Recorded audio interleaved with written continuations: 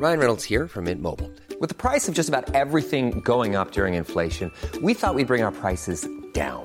So to help us, we brought in a reverse auctioneer, which is apparently a thing. Mint Mobile Unlimited Premium Wireless. How to get 30, 30, bit to get 30, bit to get 20, 20, 20, bit to get 20, 20, bit to get 15, 15, 15, 15, just $15 a month? Sold! Give it a try at mintmobile.com/switch. $45 up front for 3 months plus taxes and fees. Promo rate for new customers for limited time. Unlimited more than 40 gigabytes per month. Slows full terms at mintmobile.com. Please take your seats quickly, ladies and gentlemen. Thank you. Hello, ladies and gentlemen. Welcome to Tennis Weekly with Joel, Kim and Chris. On today's Tour Catch-Up, sponsored by DownloadTennis.com. Carlos Alcaraz lifts the Barcelona crown for a second time. Iga Swiatek saunters to Stuttgart title defence. And the Madrid Open gets underway without Nadal or Djokovic.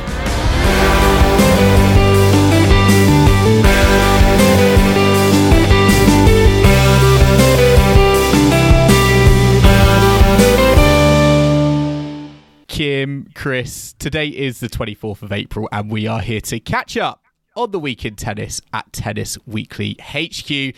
It's been another compelling week on the ATP and WTA tours, and we've had what feels like, for the first time in a very, very long time, 3 players retake their titles. We've had 3 back-to-back title defences: Swiatek in Stuttgart, Alcaraz in Barcelona, and Holger Rune in Munich. So, yeah, very, very exciting. Lots to talk about as usual. We're going to be talking about Laver Cup as well later on, and also looking at some reports from the WTA about a shake-up to their tournament structure. So, yeah, lots to look forward to. But Chris, first of all, you've just come straight into a recording from the airport. That's my commitment to Tennis Weekly, Joel. I've come straight from Helsinki, just landed and then got through the door 15 minutes ago and unpacked my microphone, and here we are. So efficient. I hear you had a sauna in your apartment in Helsinki. Is that right, Chris? We did indeed. I think it's actually mandatory for all apartments in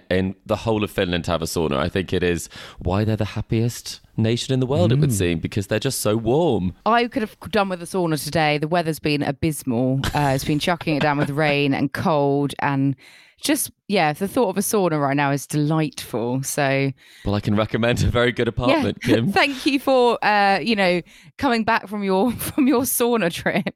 Chris, I did enjoy, you did message us on our little WhatsApp group, and you did say that your friends thought you were naturally kind of going out to Finland, from Coventry to go cover some more tennis. Yes, that was the question. For tennis again, I said, no, I actually have friends I go on holiday with. I don't just cover international tennis tournaments. But I actually snapped back and said, there's no tennis in Finland. But obviously, how would someone know that? So I felt that wasn't very fair to anybody. And it would make sense to ask the question. It is surprising, though. There are no ATP or WTA tour level events in Finland, and I'm thinking like no better time than ever, really, with Emil Ruusuvuori doing really, really well. They're in the Davis Cup finals. Henri Kontanen, yeah, there's quite a few players really when you look into it. They could get Jarkko Nieminen as a tournament director. Oh yeah, you could see he would be chomping a bit to get a cushy tournament director role. Screams 250, doesn't it? Indoor 250. It's got to be indoors with a sauna facilities. Maybe a WTA 125 combined event, a bit like Hamburg. Yes. Sounds nicer than the Croydon Open we were planning a few weeks ago. Exactly. I can see the sauna being a real bonus to players. They have a really hard match, have the handshake, and then they just go straight into the sauna room. And all about the recovery, Joel, isn't it? Yeah, it's all about the recovery. Bath, forget the ice baths, get me in the sauna. Absolutely.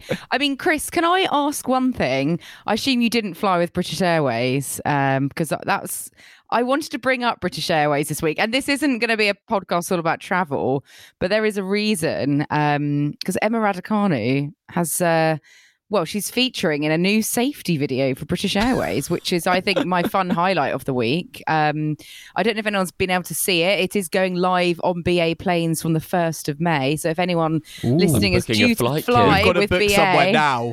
Keep your eyes peeled for the safety video. Commitment to the podcast. We need to go see this BA safety video. Yeah, it's also got some other sort of famous British people. It's got Tom Kerridge, the chef. It's got Stephen Bartlett, who people may know from Dragon's Den. So yeah, Emma Raducanu is among a host of sort of people that are synonymous with the UK, I think, is why they've chosen certain individuals.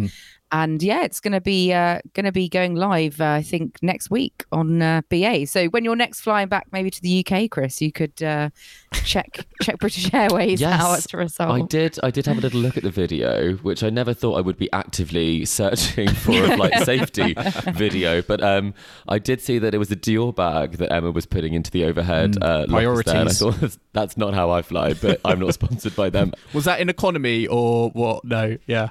Yeah, she was in economy, so I think she must have been a bit lost at that point. But oh, well, I was also thinking it reminded me a bit of the infamous British Eurovision entry Scooch doing the airline style performance when I was watching the video, but that's just because I've got Eurovision also on the brain at the moment as it's imminently upon us. When have you not got Eurovision on the brain, Kim? Well, that is a good point. When I'm not thinking about tennis, I think about Eurovision. There we go. But Joel, what caught your eye this week on tour? Yes. Or off tour?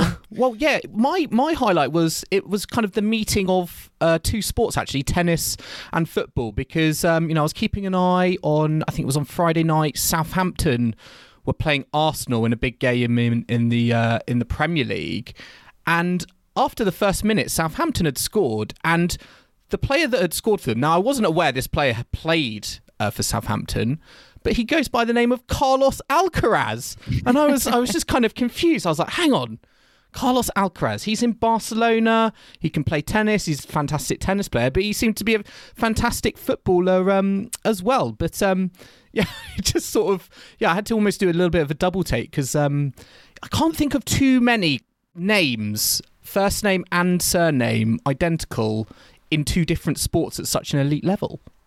He's that talented. He can, exceed at two elite sports and play in one tournament, play in football match at the same time. I wouldn't put it past him. Our Carlos Alcaraz. Well, I know a lot more about him than I do about the Southampton. Is he a defender? I think potentially. I think I'm not sure actually. I was going to say forward if he scored a goal, but he could have been a defender on a corner. I feel like the only way you can separate them, as I did do a little bit of a Google on this Carlos Alcaraz football imposter. He's got a nickname, Carlos Jonas Charlie Alcaraz. So that's the way I think you would separate them out. But it's just fun to see Carlos Alcaraz name on my kind of football live scores app when I was sort of expecting his name on the tennis app. Have they ever been seen in the same room together, Joel, is my question.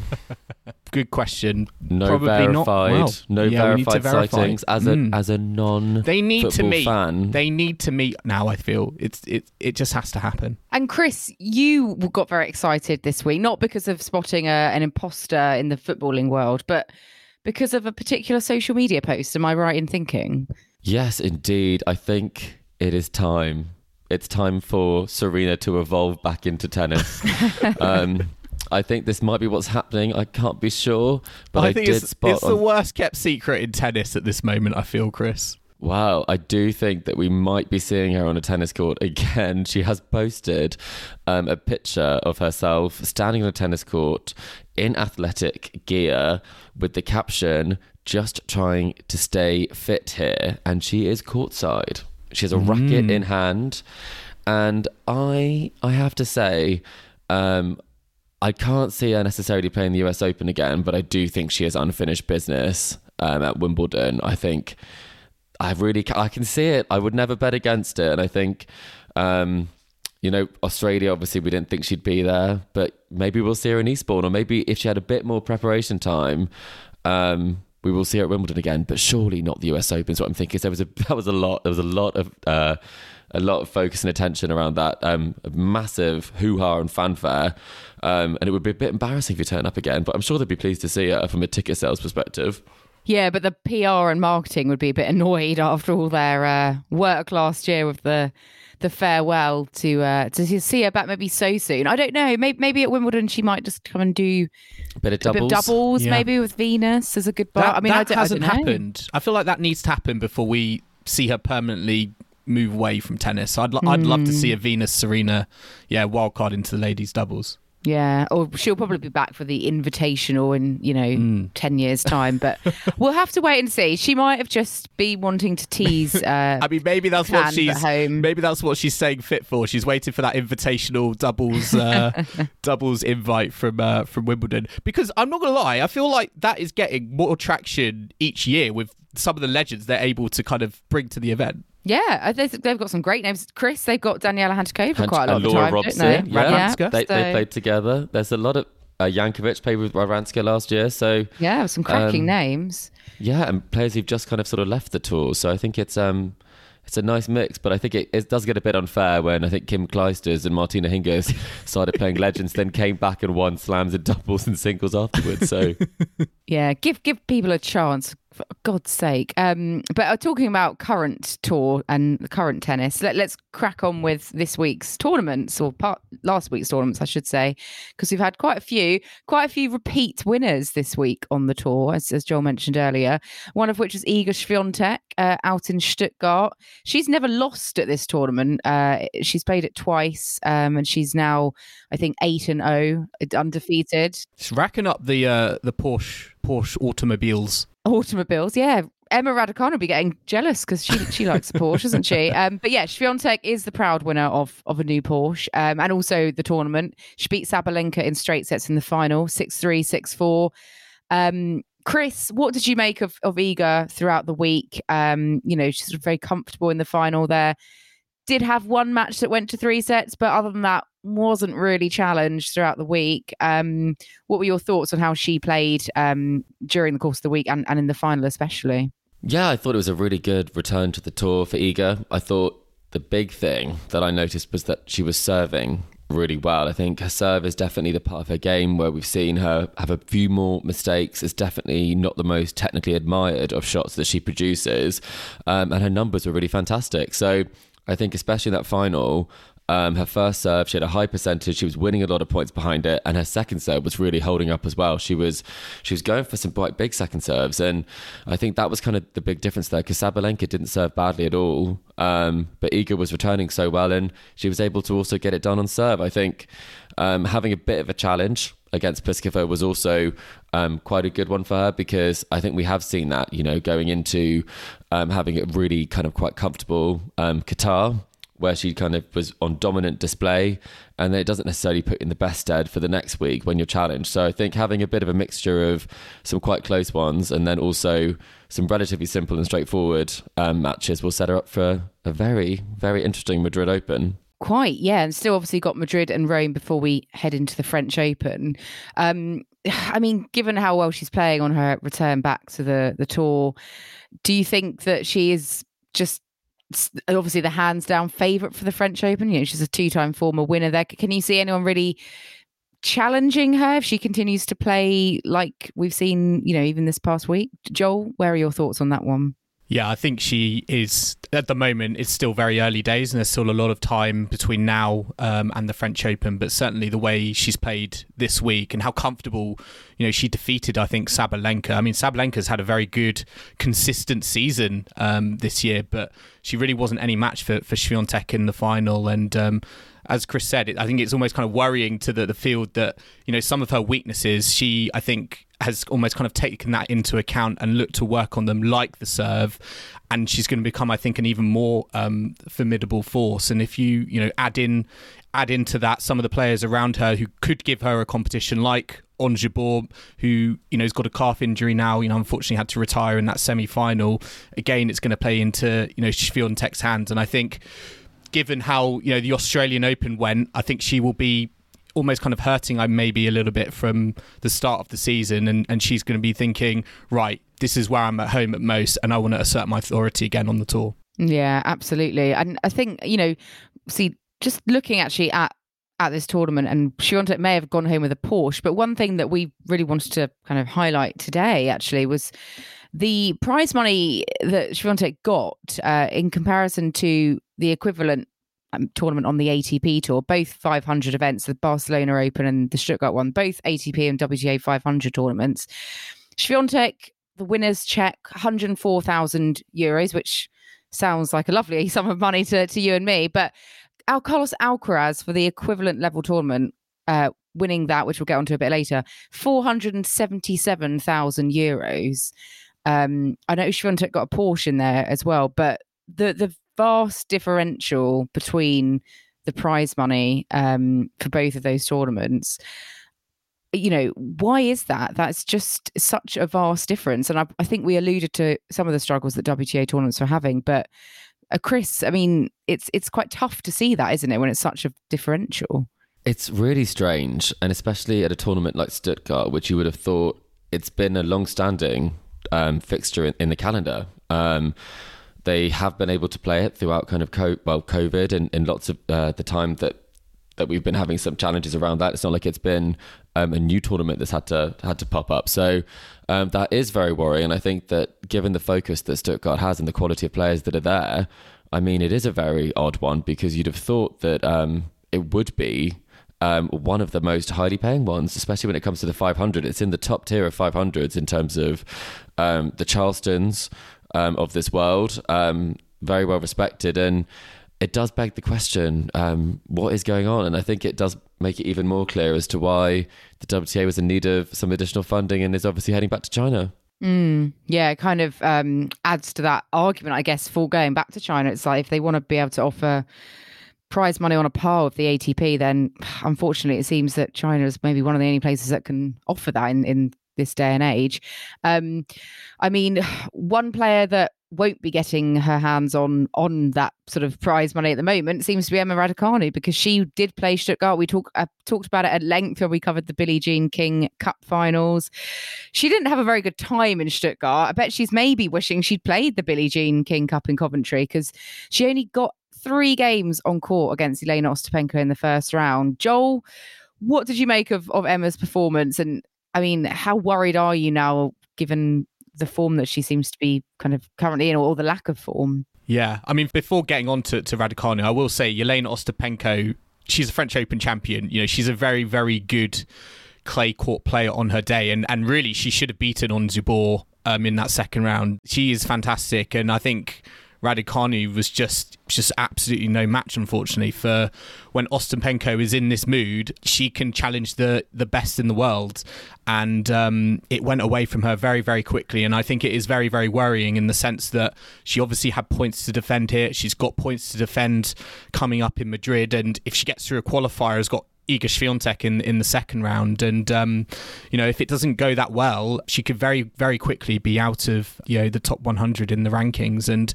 I think there is going to be a question that comes potentially sooner rather than later, that yes, I think she will get handed these wild cards, and she might have to play because of sponsorship commitments, for example, like here with her endorsement with Porsche.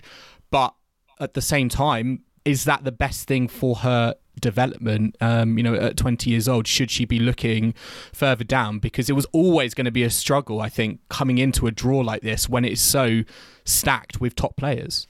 Yeah, and maybe she won't be having that Porsche sponsorship for much longer if she does go out the top 100 and isn't getting the results, because that's part and parcel of why these top companies would be sponsoring. It's a real shame. Do you think she should have a more conscious focus on 250s, dare I say even like WTA 125s, as opposed to the more glitzy and glamorous events like this, where yes, there are more cameras on there, but it feels like for her it's a higher risk, higher reward, and it didn't really pay out, I feel, in Stuttgart. It's tough, right? Because of the ranking side of things. She's got to get the ranking up. And if you don't get the ranking up, you're not going to be seeded. You're going to have some tough round ones. And I think that's the big thing if you are playing these tournaments, which do have more ranking points. And there is obviously more opportunity to improve your ranking, but you don't get the matches if you go out early. So like in Miami, obviously that's a first round loss to Bianca, who's a fantastic player, another Grand Slam champion. And then you can also have the flip side of that, where you might get a bit of a better draw and you're able to kind of play yourself into the tournament. But you do need a mix of them. And I think it's one of the things we pointed out last week is there aren't many WTA 250s going. So your hand's kind of forced whether you do drop down, like a lot of players did to the W100 that's in Portugal last week, or whether you kind of do have to keep plugging away and getting wildcards and not necessarily getting the points that you would want to be able to get, or the match practice. So I totally understand why she played it, even if you take away the sponsor piece, and tournaments will give her a wild card because she's a massive draw, and she's a very exciting player to watch, but it's not going to lead to a sustainable rise up the rankings and improvement in her confidence in her game if she's not able to play in tournaments where she's able to get matches. Yeah, maybe she could have done a Sara Sorribes Tormo and played the ITF event in Portugal, and she was having a fun sort of bageling or trying to bagel people. Bagel I think she was overdrive. on 5 bagels in a row at one point, wasn't she, Sara Sorribes Tormo, which is fantastic. But yeah, going back to Stuttgart, we'll have to see what Emma decides to do. It will depend on her ranking and if she's getting those wild cards. I bet Anki Offervong, though, was maybe secretly maybe not loving the fact that, you know, Raducanu was losing in the first round, but you do kind of look in hindsight about would it have been better to play Billie Jean King Cup in Coventry, but I feel like maybe there'll be lessons learned from that. Yeah, another player who had a bad week in Stuttgart was Coco Gauff. She lost in the second round to Potapova, but her forehand was having a right nightmare, wasn't it? 38 forehand unforced errors in that straight sets loss to Potapova. So the issue continues for Coco Gauff's forehand. She'll be wanting to iron that out if she wants to make a repeat of her French Open final from last year. That's for sure. But nice to see Badosa, I think, do well in this event. Yes, I know she probably should have beaten Sabalenka in their quarterfinal, but she's had some very tight matches with the creme de la creme of what it feels like this season. You know, with Rybakina as well recently, and Pegula, I think, in Charleston. So yeah, it's nice to see her, I think, doing well, and I think she could be. I think she's knocking on the door, I think, of causing a big upset at some point, and I think maybe that could come in Madrid. So it's nice to see her, I think, do quite well. And also Karolina Pliskova. I saw everyone was like, she's changed her hairstyle. She's gone for the ponytail. A perm. It looked like a perm, I think. I was going to say ponytail, but perm, yeah, it was a different look. And yeah, she was the one who troubled Iga Swiatek the most this week, and I was impressed by those two players in Stuttgart, even though it doesn't necessarily equate to get into a semi-final or better. I mean, as the 1 and 2, they've obviously been ranked very highly before. I guess with Paula, I just think the question is, if she's not able to get it done in those matches, she's just going to be one of those sort of maybe top 30 players. Yeah, and I think once she's been to the heights, I think she talked about it a lot on Breakpoint, and it's a player that I think a lot of us want to see play the best tennis she can play and get the results, because she can play great tennis. It's just the pressure of those moments. I mean, a set in 4-2, it looked like a done deal. If that was it should have been. A lot of top players, it should have been, exactly. So I think that is a shame. So for me, I think it's obviously positive to see her playing well, but it's fine beating someone who's a bit more kind of lower in the rankings. When it comes to beating kind of the informed player, you've got to take those chances. Yeah, precisely. And I mean, let's now look to the Barcelona event that we mentioned. So ATP 500 had Carlos Alcaraz against Stefanos Tsitsipas in the final, and Carlos Alcaraz coming out on top again. He was, of course, the top seed, winning in the same scoreline actually as Swiatek over Sabalenka, 6-3, 6-4 straight sets. I mean, he had a pretty perfect week, really, I think, in Barcelona. Very comfortable, didn't drop a set all week. Beat some good, handy clay quarters as well, some fellow Spaniards. Also beat Dan Evans, who got to the semi-final.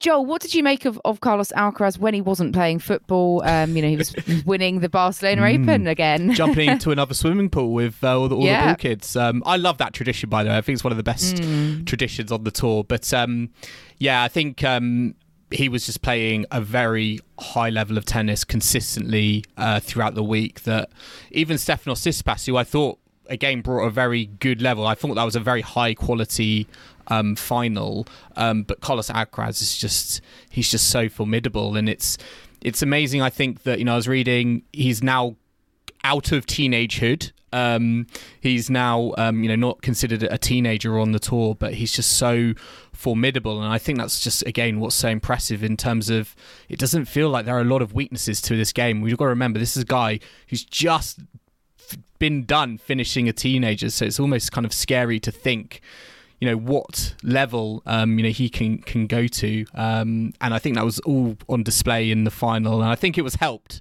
as well a little bit by Stefanos Tsitsipas, who, as well as having Carlos Alcaraz to deal with, he had his unwanted, I feel, record of ATP 500 finals. Guys, he is now 0-10 in ATP 500 finals. What is going on there? He's never won one. No. I can't believe that. Is he Julian Benneteau of ATP 500 finals? Oh, that's I mean, that's 0-10 from ATP 500 finals. Some of them were definitely winnable. I think Rublev, Zverev. He had a loss to him, and I think back in 2020, Zverev, 2021, I think Acapulco. I mean, some, were up against Djokovic, Nadal, you'd be less sort of, I guess, critical of those. But yeah, certainly, I think he should have got over that hurdle by now. Yeah, I mean, thank goodness he's got a couple of Masters titles to his name. Otherwise, that would be deeply worrying. We know he can do it at a bigger event, but you don't want to win at all levels, 500s, 250s, 1000s. I guess there are obviously parallels, I think, between how Alcaraz has done this week and how Swiatek has done in Stuttgart. Do you feel like Alcaraz, again, in relation to the French Open, is he the favourite? Or a more interesting question is, how far do you think he is from the chasing pack, given what we saw in this final against Stefanos Tsitsipas? I think Alcaraz is the favourite if, Novak and Rafa aren't there, which at the moment it looks like, well, we don't know. Both of them may not be there. They're both pulled out of Madrid. Like Rafa's, continuing to pull out tournaments. We'll get on to Djokovic in a bit. But I think, after those two, Alcaraz to me is the obvious person to have up there as favourite, yeah.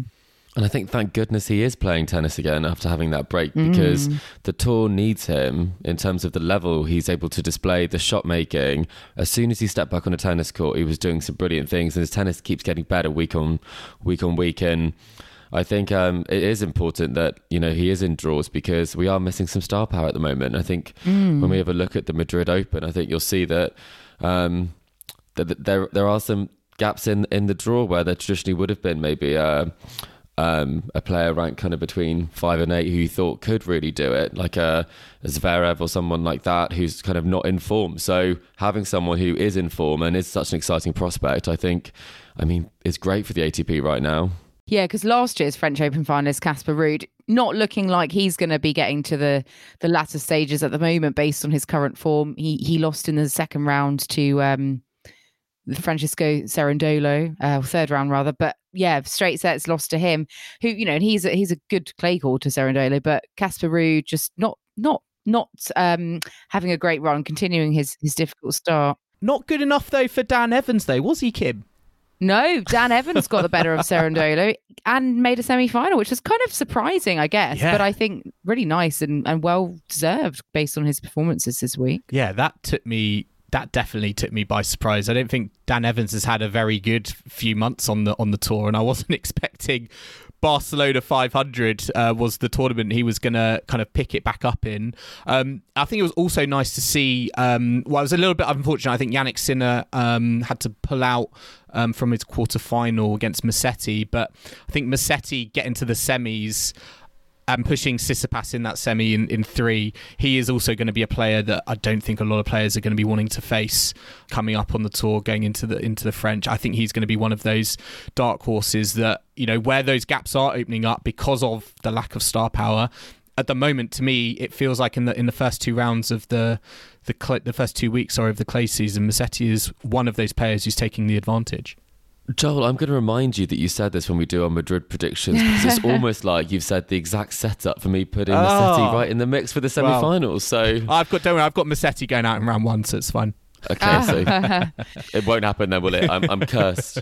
Well, Musetti obviously beat Novak Djokovic in Monte Carlo, and he's had a good week here. Also beat Cam Norrie on route to the semis in Barcelona. So yeah, we'll see how he continues with his clay court season. One player that has had fairly decent clay court season so far. Holger Rune, let's go on to Munich, where Holger Rune won the title.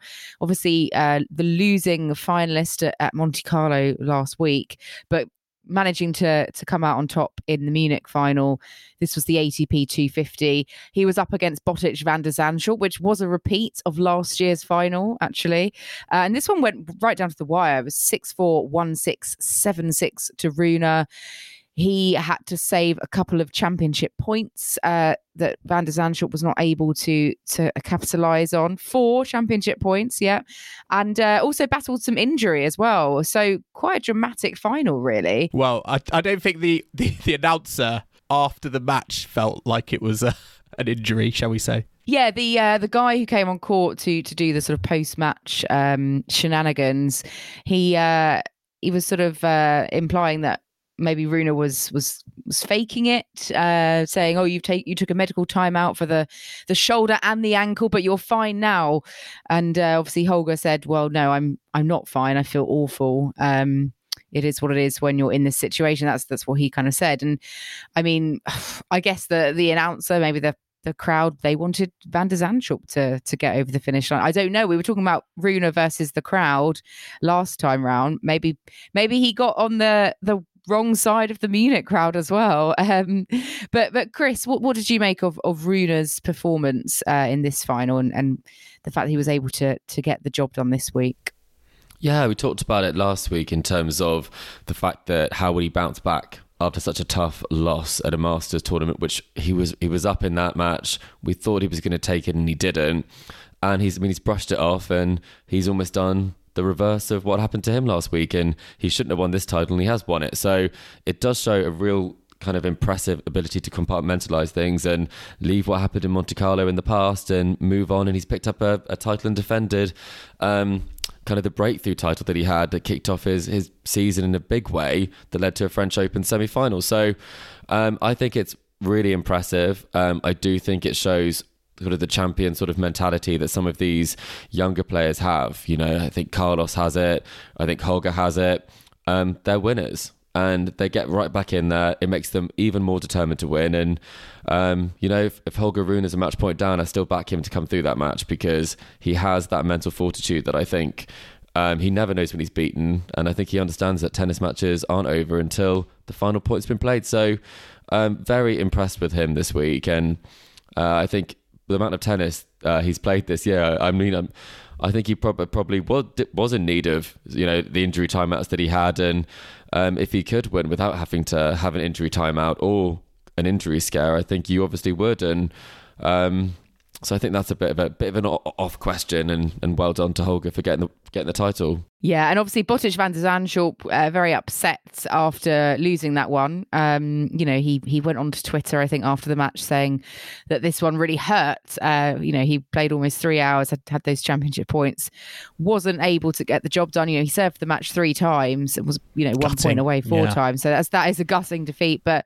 Holger Rune was, you know, offered up some nice words on Twitter to Van der Zandschulp, which was nice to see. The more I see this, these matches, particularly on the clay that is happening to Rune at the moment, it is giving me like Casper Ruud flashbacks. You know, Casper Ruud getting to the French Open final, last season. I personally see Rune as like have some sort of similar trajectory. I think to potentially. Have you joined me as the Danish contingent over here, the Holger fan? Yeah. Gradually, Kim, are we winning you over as well with Holger? I do think though he likes to play up as a villain, like on the tennis court. I think he likes that adversity, and he likes it's not very that Casper challenge. Ruud like at all. I know, I agree. It's not in that respect, but it worked for Casper Ruud, in his approach last year. I think it's working. Well, we're seeing it in terms of the results. It's working for Holger Rune. He's a better tennis player as well, to be honest. At the moment. Interesting.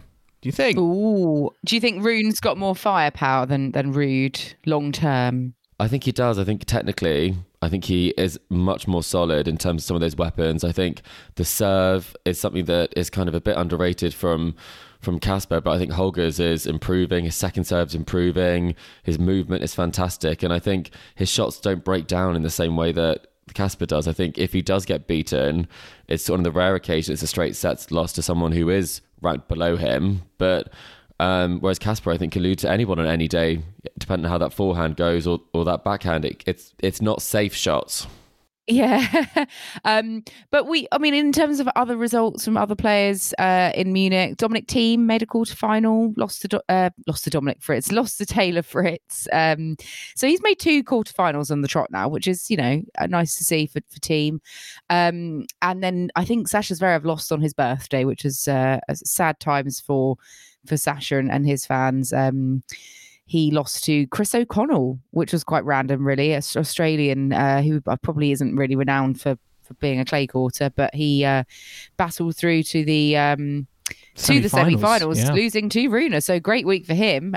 Surprise package of the week, Chris O'Connell.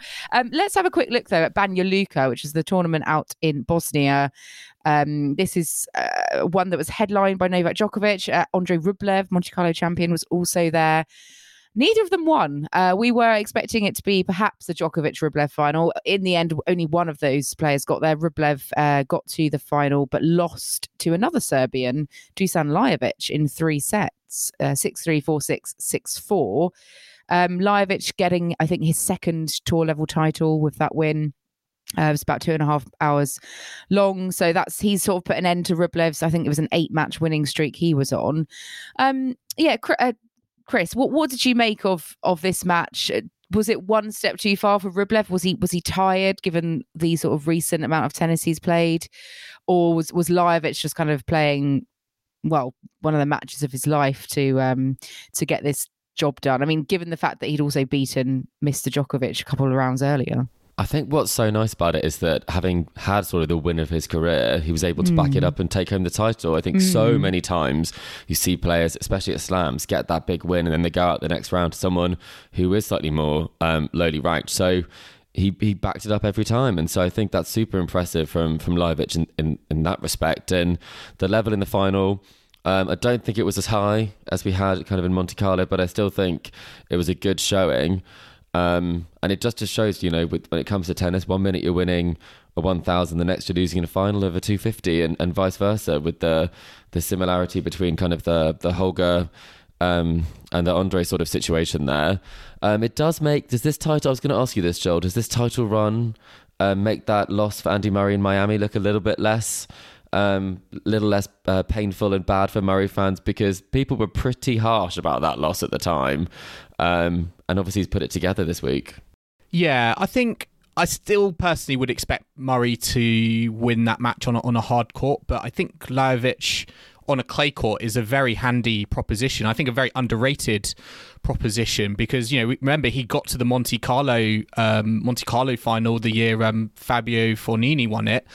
So he has got previous, I think, on the clay, and he has a very, I think, very solid, very all-round game, great volleyer, lovely single-handed backhand as well. So I still, as I say, I still think Murray probably should have maybe been the favourite and won that on a hard, but Lajovic on a clay court is a very, very tough competitor. And I was a little bit surprised, actually. He's been around a while. He's 32 years old and only won ATP title prior to this. I actually think he's worth a few more than that, because the level he can bring to a tennis court is consistently, I'd say, enough for him to win a few more kind of 250s. I don't feel like he needs to beat Novak Djokovic every week, but it just showed the level he was playing at, and impressive to kind of keep it going. Also beat 3 Serbs en route, not just Djokovic, who beat Krajinovic and Kekmanovic. So definitely coming out on top of all the Serbian players. And that match against Kekmanovic, I think, went over 3 hours. So it was impressive, like fitness-wise, that he was able to kind of come through that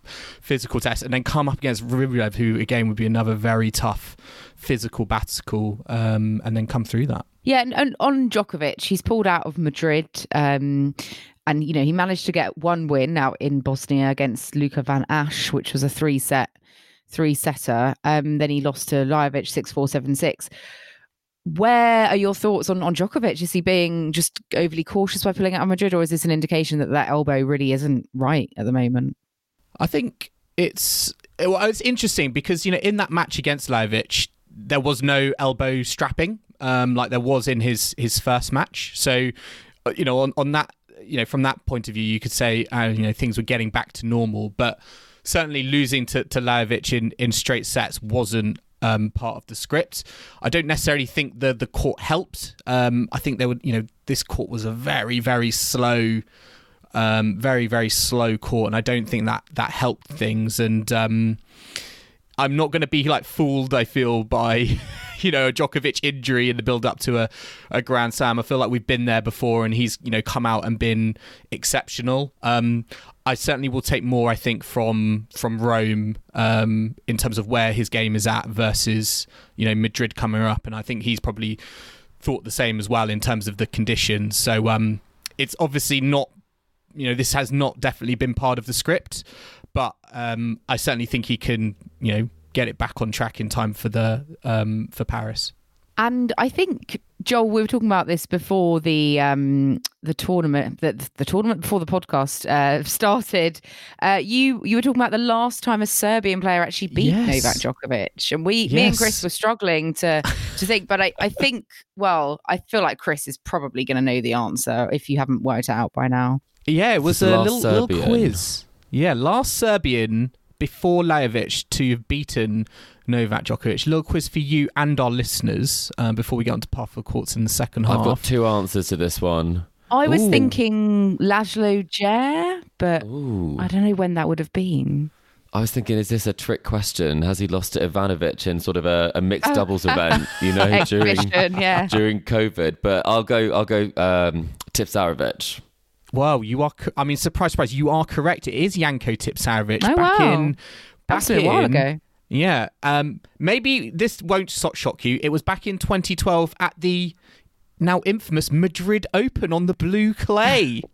Is that why he's not playing Madrid? He just doesn't want to lose to a... Well, not that Tipsarevic is in attendance anymore, but he's got bad memories from it. Yeah, so it doesn't happen very often. I do genuinely think that match, as much as I think a lot of the press was talking about Djokovic not playing at his best, I think there's got to be massive credit given to Lajovic, because I think that for me was the level he brought to that match. Again, has to be commended for winning it as opposed to Djokovic losing it. Yeah, I agree. Let's take a very quick break now, but we will be back in the second half where we'll be discussing reports that the WTA will be barring top 30 players from competing in 250 level tournaments next season. We'll be looking at how the Laver Cup teams are shaping up for Vancouver, and we'll also be previewing all of the action to come in Madrid, including revealing our own predictions for the draw. So do not go anywhere. Millions of people have lost weight with personalized plans from Noom. Like Evan, who can't stand salads and still lost 50 pounds. Salads generally for most people are the easy button, right? For me, that wasn't an option. I never really was a salad guy. That's just not who I am. But Noom worked for me. Get your personalized plan today at Noom.com. Real Noom user compensated to provide their story. In 4 weeks, the typical Noom user can expect to lose 1 to 2 pounds per week. Individual results may vary. Burrow is a furniture company known for timeless design and thoughtful construction, and free shipping, and that extends to their outdoor collection. Their outdoor furniture is built to withstand the elements, featuring rust-proof stainless steel hardware, weather-ready teak, and quick-dry foam cushions. For Memorial Day, get 15% off your Burrow purchase at burrow.com/ACAST, and up to 25% off outdoor. That's up to 25% off outdoor furniture at burrow.com/ACAST.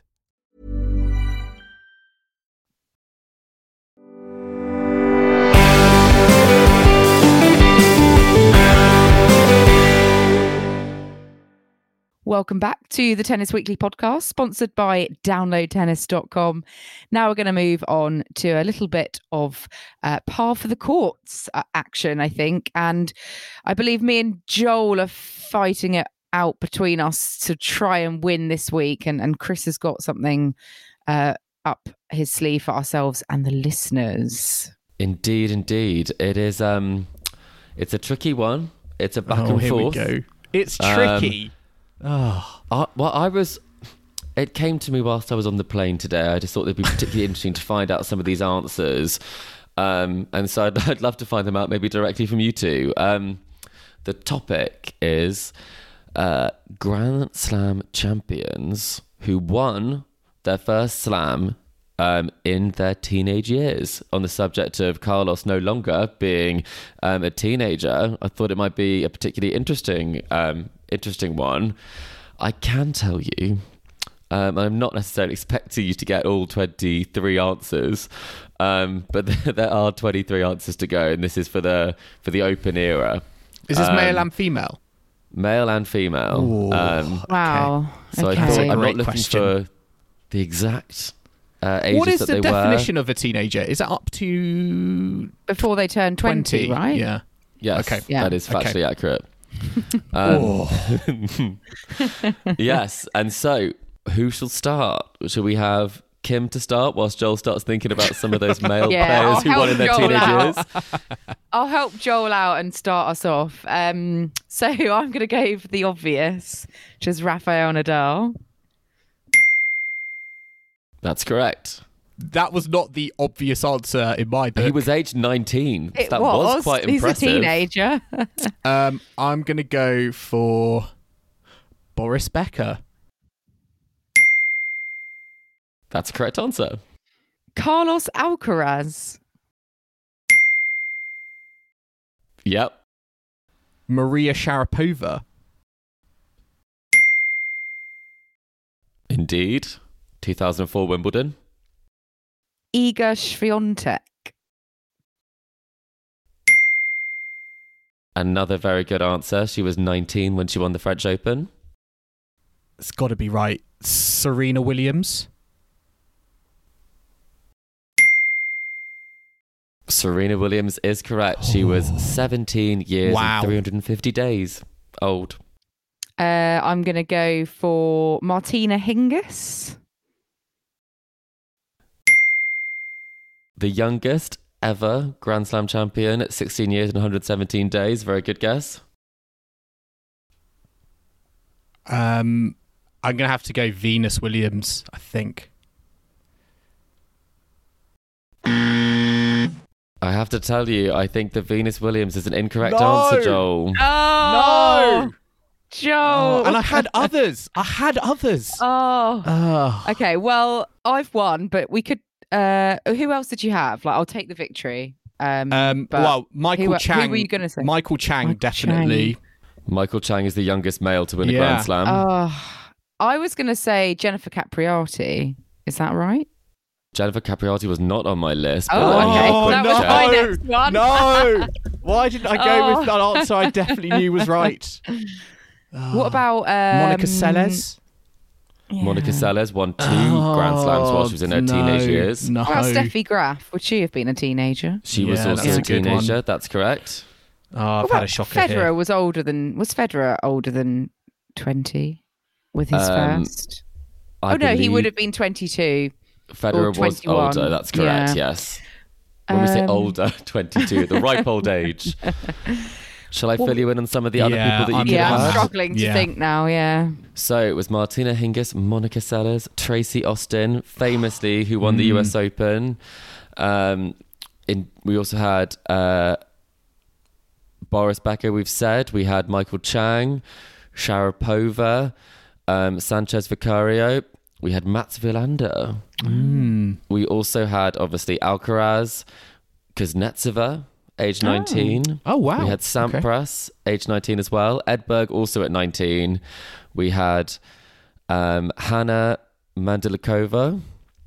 And we also had Bianca Andreescu, Chris Evert, Eva Manjoli, and Emma Raducanu. And not forgetting... Oh my God, Emma Raducanu. Oh, I can see our Yvonne listeners now. Goolagong. They're shaking their hands and not shaking their heads in disappointment that we I did was not say almost that. going to say that I needed you to tell me that was the correct answer immediately, because I was so dear. offended that a Brit had done it so recently dear. and we did not get that. Oh dear. No, we've already forgotten the glory days. Oh dear. No, that's a great one, Chris. So definitely we struggled with that, but I'm sure a lot of our listeners would have done a lot better than me and Joel. But thank you. Talking of our listeners, Paul has got in touch with us this week on email to ask us about the Laver Cup. So we've had some announcements very recently. Following the news, Paul says, following the news that Nick Kyrgios has joined Team World for the Laver Cup alongside Felix Auger-Aliassime, Taylor Fritz and Francis Tiafoe. Which other two players would you like to see complete the lineup? So I assume he's referring to players for Team World. So Joel and Chris, have you got two Team World players that you think would be a good addition to the currently announced lineup? I am going to say Chris O'Connell, maybe? No. I'm thinking Seb Corda. Yeah. He hasn't done much of late, but I feel like he's I think Team World needs some injured. surprise packages. Yeah. What about Kokkinakis? Get him and Kyrgios in the doubles together. Yeah, Alex de Minaur, That maybe. could be pretty entertaining. De Minaur, I think he's justified a spot, definitely. I feel Shapovalov's gone off the boil, so otherwise I'd be sort of saying I think he's going to be there as a reserve, is my gut feeling. Okay. But yeah, It is at home for him. Yeah, I'd get maybe even like a Ben Shelton would be quite fun as a as a yeah. wild But card. Ben Shelton's a great shout. Or a Serendulo, get some South American representation. How about Yibing Wu? I think he's a sort of up-and-coming Chinese player. That That's might a be good quite one. Good shout, yeah. Across the globe representation is what we're looking for I this think rest so. of world. Yeah, but I guess as it's going to be in Vancouver, they might want to have another Canadian. So I know you said Shapovalov is going to be there. I think that would be important for him to be there if it's in Vancouver. But I think this is looking like a decent lineup. I mean, I know Europe will have a very decent lineup as well, but I feel like Team World could snatch it again. So yeah, great question, Paul. Thank you very much for getting in touch. It's exciting that a lot of the news is coming out now for the Laver Cup. So we'll look forward to seeing more news. Some other news that has come out this week has been about the WTA 250 tournament. So there's rumours, according to the tournament director of the WTA 500 event in Ostrava, it's rumours that as of next year, the lower level of WTA events, the 250 events currently, they won't be allowed to feature the top 30 ranked players. Which is going to mean quite a lot of shake-up, really, for the tour, because players in the top 30 will only be able to play events that are 500 or above. It will obviously give more opportunities for the lower-ranked players to play these 250s, but I think as it stands, these events kind of maybe struggle to attract crowds and get sufficient interest. There's a lack of tournaments generally on the tour. Is this going to help that, or is it going to make it even worse? Joel, you've been nodding your head as I'm saying all this. What do you make of this news, if it is indeed true? Yeah, it caught me by surprise a little bit. I know it's at the moment the tour schedule is under, particularly on the WTA side, is under the microscope given the lack of 250s. I still don't think this answers that question. I think the answer needs to be create more tournaments. I don't think the answer is limiting people's, top players' access and freedom to choose the tournaments that they want to, that they want to play in. From the tournament organisers' points of view as well, is they need a little bit of magic and star power to create interest in their events. And as much as there is great depth in the WTA tour at the moment, arguably it's as deep as it has ever been. In my lifetime, I feel kind of growing up watching it. It doesn't feel like you can kind of have this cutoff and assume there's a lot of star power beyond those top 30 players that is going to drive the ticket sales and get people in. So I'm a little bit nervous if this does come to fruition next season. I think the number one priority still has to be get more 250 tournaments, get more single licenses for events out next year, and not create kind of more or deprive, I feel, top players of freedom to play in events. It just makes no sense, really, is what I think personally. I think when you look at the disparity between the ATP and the WTA, I mean, we talked about it when Djokovic got offered that wild card that he was actually prohibited from taking when he wasn't able to play in the States for the Sunshine Double. And that's if you're ranked in the top 10, first through 10, 21 days prior to a category 125 challenger, you are not able to participate. And this would be saying the top 30 players. So not only is that kind of denying these tournaments their stars, the people that would get bums on seats, that would get the attention, that would get the coverage that they'd be looking for, and the sponsors to actually sign up for these tournaments, it's also something that really won't help the players in that sense either, because you do then create this sort of culture where people can win these tournaments and have a very high ranking, but actually not be getting any results in slams, like, you know, a Maya Sharif type or someone like that, or even, for example, Alicia Parks, who obviously has had a decent result at a 250, winning one this year. But I mean, she got her ranking up by winning the 125s that were in France kind of over the Christmas sort of break and the off season. So I think it's kind of one where the tournament suffers, the top players suffer because they don't get that extra money for competing, not from necessarily just from the prize money, but there will be a significant amount of money paid to them to turn up. And then you add in the fact that it's the whole of the top 30 and kind of where the WTA sort of has its stars. I think all of those players have a big draw. So I think this is a really bad, and I can't understand also, it, if I'm honest. If you're in that top 30 and you're out of form, and you know you've kind of discussed it with your team, and you want to drop down to a 250 to kind of build your confidence and build your momentum, you know, you could be deprived of that opportunity, and I don't think that really helps. You know, where do you play? Anyone. Where do you play? Is the question. Exactly. And that's. I mean, they would probably still be able to play the ITF-led events, the 125s and the 100s, you know, and then you have a situation where the 250s might ban you from playing, but then that wouldn't be the case at some of the lower level tournaments. So I think I'm waiting to hear a bit more information to see if that is something that's happening in terms of more 500s. But I mean, if you look at the Stuttgart entry list for this week, it was such a high entry ranking you had to have, that where do these players play is the big question. We'll have to await further news on that to see if it is a genuinely going to be going ahead or not. Because I agree with both of you. I don't think it's really addressing the right. What would Casper Ruud do if this happened on the ATP? Oh, good heavens above. Well, talking of Casper Ruud, he will be in action in Madrid as the third seed for the Masters that's commencing this week. Gets underway, I think, officially on Wednesday. And it goes sort of for about a week and a half, doesn't it? So it's quite a big draw. So it's obviously joint ATP and WTA event, which is great. I love the joint events. Carlos Alcaraz for the men is the top seed. We've got Daniil Medvedev back as the second seed. Casper Ruud, Holger Rune, Rublev, you name it. They're all there except for Novak and Rafa, who are the two notable absences. There's also no Yannick Sinner actually as well, who's sort of currently injured. Any initial thoughts on the draw that we've seen? I think, you know, it's obviously, well, I don't know how open it really is. I've certainly we've made some predictions ourselves. I see Andy Murray is in the draw as well. Joel, you may have some comments on that one. I think, Andy Murray. Didn't listen to the podcast then. We told him not to bother. Well, actually, he could face Medvedev if he gets through a qualifier in the first round. Could face Medvedev in the second round. So that would obviously be quite tough. The battle of the clay enthusiasts. Yeah, I know, exactly. The battle of the clay enthusiasts. We could also get Dominic Thiem, Stefanos Tsitsipas in the second round, which would be quite a fun match. But I think this draw again is because of the dropouts, unfortunately, that have happened in the last few weeks. It has meant it's quite open. I think particularly that bottom half for me is very, very open, given, as I say, Medvedev as the second seed. We know he has his grumps about the clay. Stefanos Tsitsipas is in there, but apart from that, I think there's real opportunity there.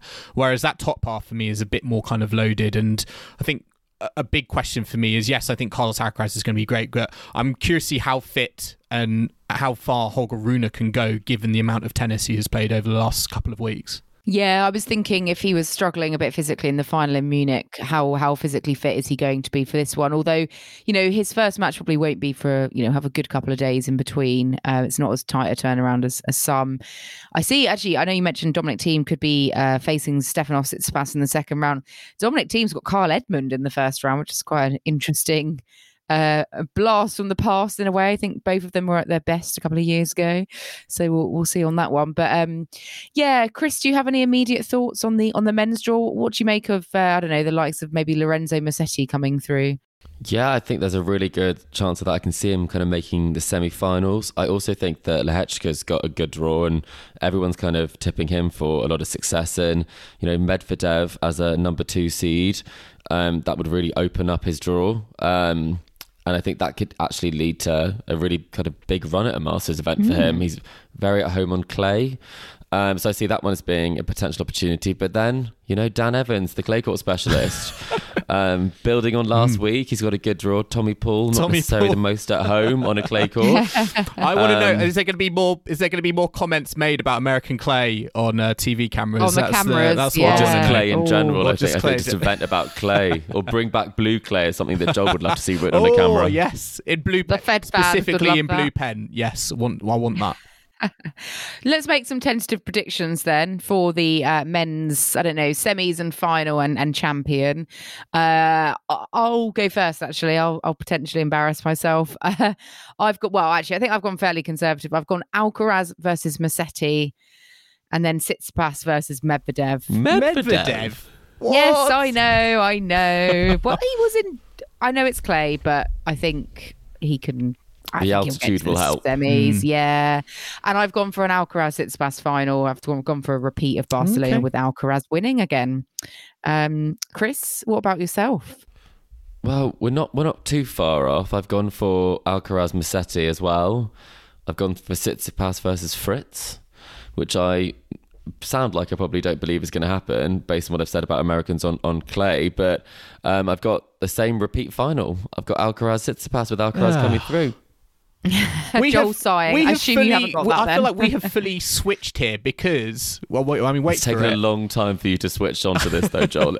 I'm going Carlos. My semi-final, top semi. I've got Carlos Alcaraz, Holger Rune. I know I've just said Holger Rune. I think it's going to be knackered for this tournament, but I'm just going on the tennis that I've seen him play over the last few weeks, and I'm backing him to get to the wait for it. I'm backing him to get beyond the semi. I've got Tsitsipas Fritz in that bottom half.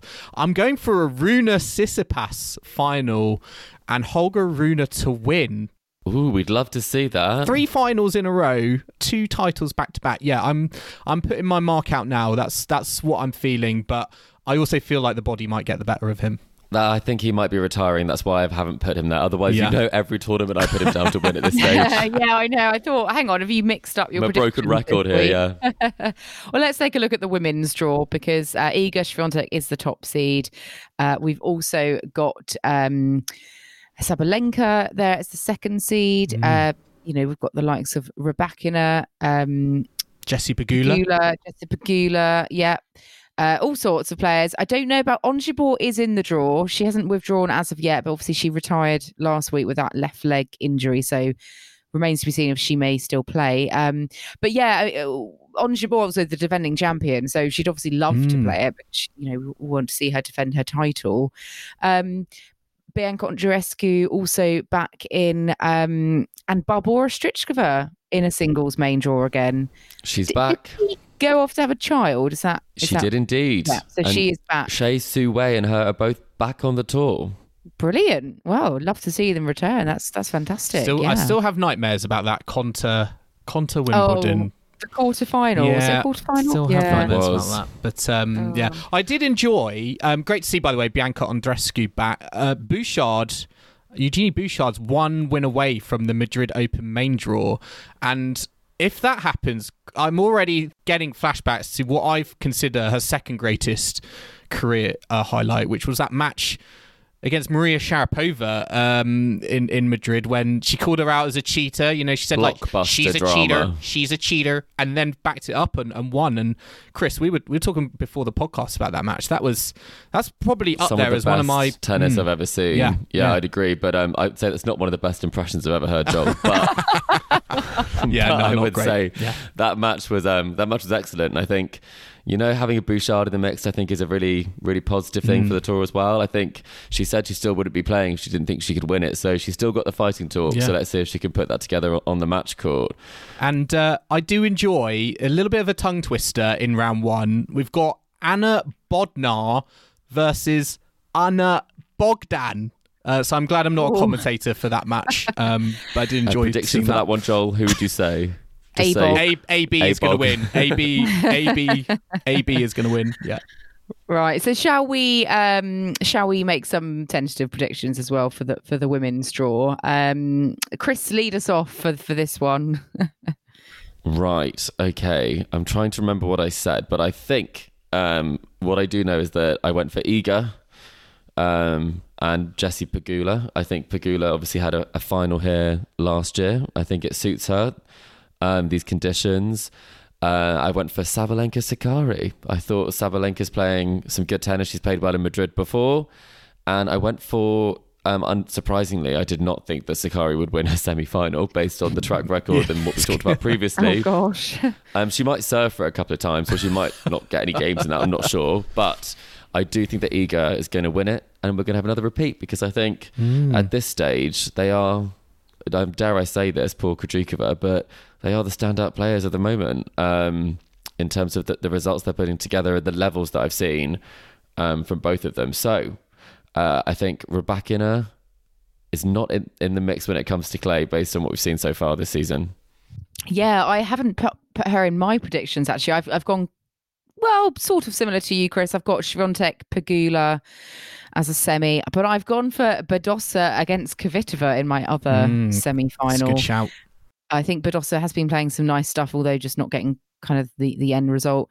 And my final is Swiatek against Kvitova, with Swiatek winning. That's a good prediction, Kim. Kvitova loves it. I quite like that. Madrid champion. Yeah, she has won Madrid as well. Before. Yeah, I can see that. So I'm going for that. But Joel, what have you got? I've gone. I mean, we've all said the same in the top half. I've also gone Swiatek, Pegula. However, my bottom half, I've gone Badosa for similar reasons against Caroline Garcia. Woo! What's happening here, Joel? So you're just taking both of our predictions, which never seem to work out for us, and now you're just taking them as your own. Exactly.